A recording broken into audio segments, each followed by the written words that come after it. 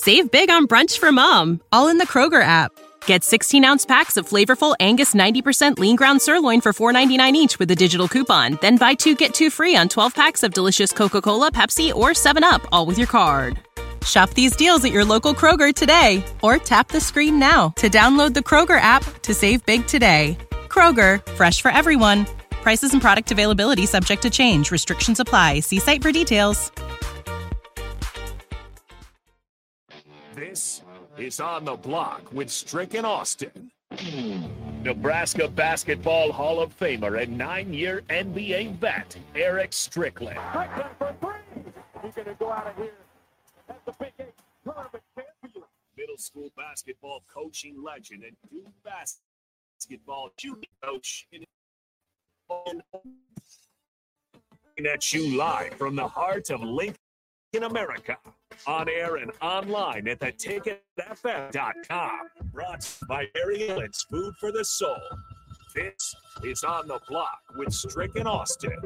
Another hour to go before we send you off into your weekend. Thanks for being with us, though, on the block. I'm Austin Norman. He is Eric Strickland.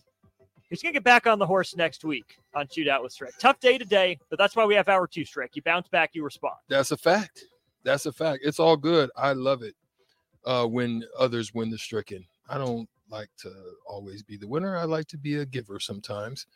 Because when I played, I was not letting anything go easy. But now that I'm a man with a heart, I'm a kind soul, I enjoy you guys winning the Stricken. Henry, great job today. Way to go. Good job, Megan. Good job.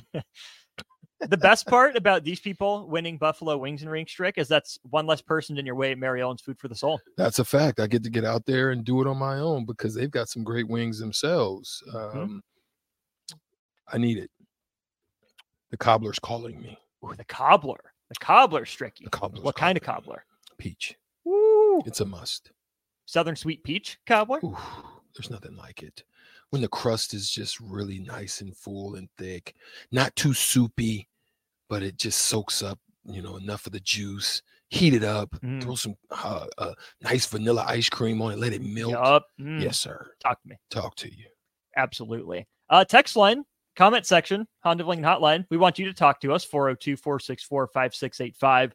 Who's an athlete or what's a team that you want a documentary on? I ask this because, Strick, I didn't realize that Netflix was coming out with a documentary about Urban Meyer era Florida football. Mm-hmm.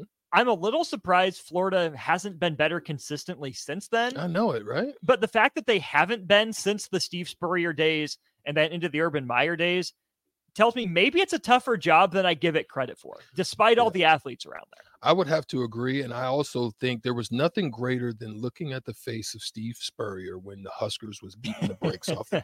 That is just classic when you're, because there was a lot of arrogance that came with those Florida teams, right? They just thought they were better. One of my close friends, shout out to Tim Grayman out in Orlando, Florida. Tim went to Florida. So he was here at Nebraska, transferred to Florida. They had a great program down there he wanted to get involved in. Plus, he wanted to change the scenery because of the weather of going to class in some of the winter brisk iced tea colds of the Nebraska wind of winter. He shot down there and he used to get it because they knew he was from Nebraska. They knew he came. Some of the football players were talking crazy to him. Yeah, we gonna do this to them. We're gonna do that to them. They ain't gonna want to ever look at us again, type of stuff. And there's nothing greater than when you get a chance to go back on campus and talk your stuff. He said they was coming in there with ankle braces and slings and with casts on. Excuse me. He said this. He said, yeah, they felt it. Yeah, they were embarrassed. And Steve Spurrier's looks on the side, it was like a defeat. You just knew he didn't know what to do with what the Huskers was bringing to him. But that was great. So I just looked it up, and there is an entire 4-minute video of Steve Spurrier's facial expressions from that game. Oh yeah, are they classic? Because it is classic. Incredible. They're classic. I will say this though, when we're talking about a team. In an era that I would love to see. I would love to have seen the Bobby Bowden something about the Florida State, Bobby Bowden years where Warrick Dunn and Deion Sanders and Devontae Freeman, Darnell Dockett, Terrell Buckley, and, Jalen Ramsey wasn't in there, but, still just to kind of watch behind the scenes. And I think too, is like the chop that we used to just, man, it was just like going into the atmosphere there and watching them do that. Oh, that stuff was, I could imagine how intense it was in those glory years, how that was. That's one of them that I would like to see. That's one that I had on my list. You had one on your list? I was thinking through it because that's a team in an era I don't know much about. I know about their run of, the top 10 finishes, how consistently they were ranked up high. Bobby Bowden, being the gentleman kind of with the hat and all being part of his legacy. But as much as it was Miami that beat Nebraska in 83, from my understanding of it, Florida State was really that big bad villain, the one that was going against Nebraska for the, team of the 90s kind of title. So as someone who didn't grow up in that era, I would love a documentary about that team, that coach, that group of athletes, just to know kind of who that first big bad in the 90s was for Nebraska. Yeah, and I'm going to throw a baseball one at you. I would love to see the Braves. 90s Braves? Just the dominance of the pitching and, Fred McGriff and, Justice and just kind of what that group was like, how their cohesion was like, what they were like in the clubhouse and just some of the travel. I would love to just kind of see how that unity came to and how dominant they were during that era of time as well. I'm glad for the 90s Braves they finally got one because they were about to be in 90s Bills territory as often as they were winning the division and making it, but not ever being able to get over the hump. A baseball one that came to mind for me, Strick, was just a trade deadline one. Can you take us inside a trade deadline? Get a player perspective, get a manager perspective, get a general manager perspective. I'd like to see it from top to bottom. Exactly. Even in the minor leagues, like for the young players, kind of what their thoughts and perspective. Yeah, that's good. Right. Whether it's, a player that's, on kind of the trading block in the major leagues or a prospect, right, that's highly thought of, that's going to be a big part of this deal for a player. I mean, obviously the organization that drafted you or signed you thinks highly of you. They signed you. But to have someone else think highly enough of you to want to trade for you, again, I've never been in that spot, but I mean, you going from town to town a couple times, like, what is that feeling like? Is it bittersweet to leave but go somewhere else? Do you feel wanted by your new team? What's kind of that dynamic? I think it's a little bit of both. I was very hurt. I would, being honest, I was very hurt in the trade.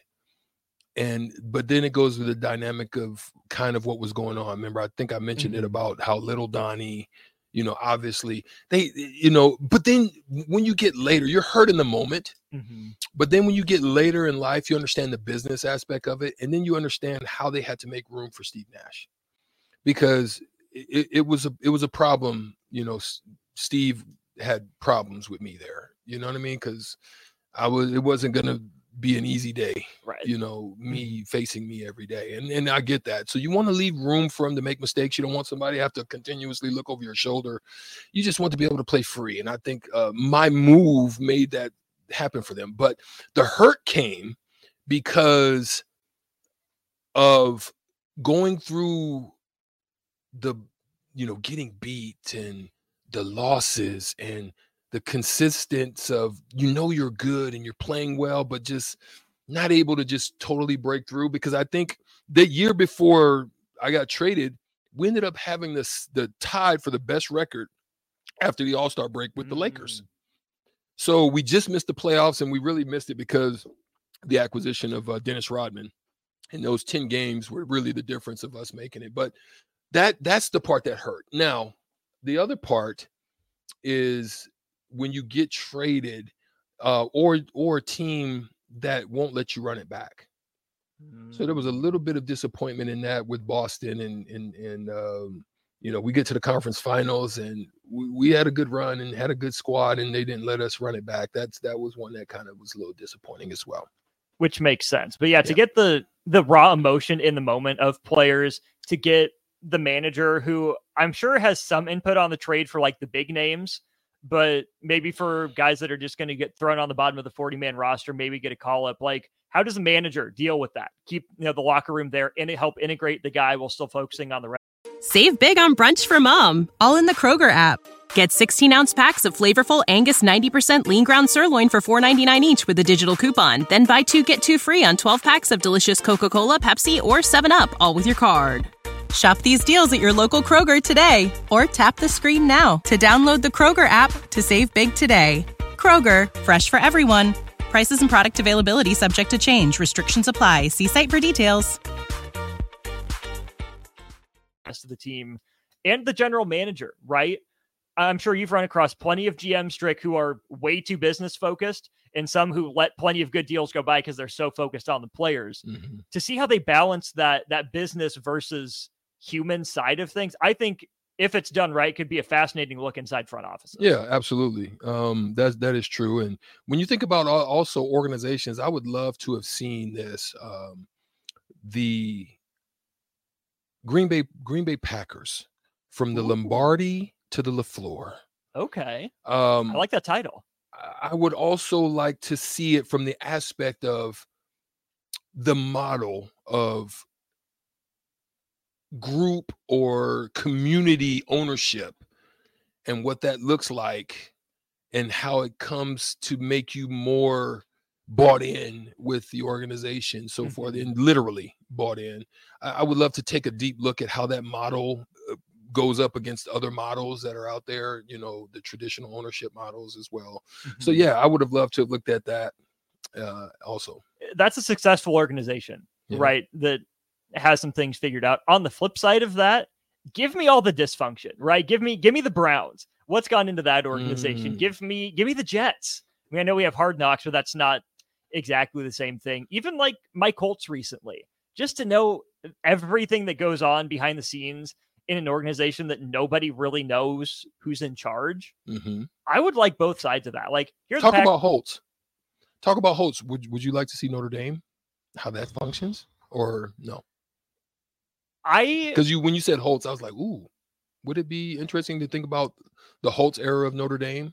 My thing with Notre Dame is I like making assumptions about them and how high and mighty they are. So yes, it would be interesting. I would definitely watch it to get that look inside, but I also want to keep making my assumptions about them and be able to kind of ignore them sometimes. Honestly, I got you. That's where I'm at with them. I got you. I got one more for you. Yeah. What you got? Saban magic. Lessons learned. I would love to understand the lessons Saban learned from his early years, from when he was at Toledo to him going to the Cleveland Browns, coaching on the defensive side with Belichick. Mm-hmm. But then having success, but then with him saying that was probably one of the worst times in his career. Like, with success, how was that the worst?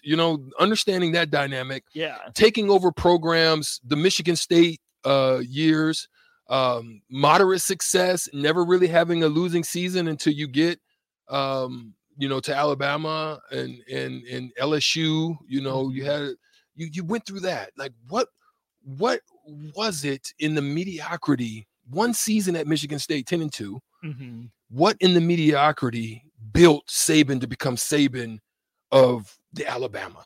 Like, I would love to kind of see his mind, his thoughts, his hurts, his pain, his agony in the defeat, and kind of how it built him to become who he is and what he's become at Alabama. That would be dope for me. I love the idea of a Saban documentary and that aspect of it, right? I mean, that's a guy that was, the failed head coach of the Dolphins too, right?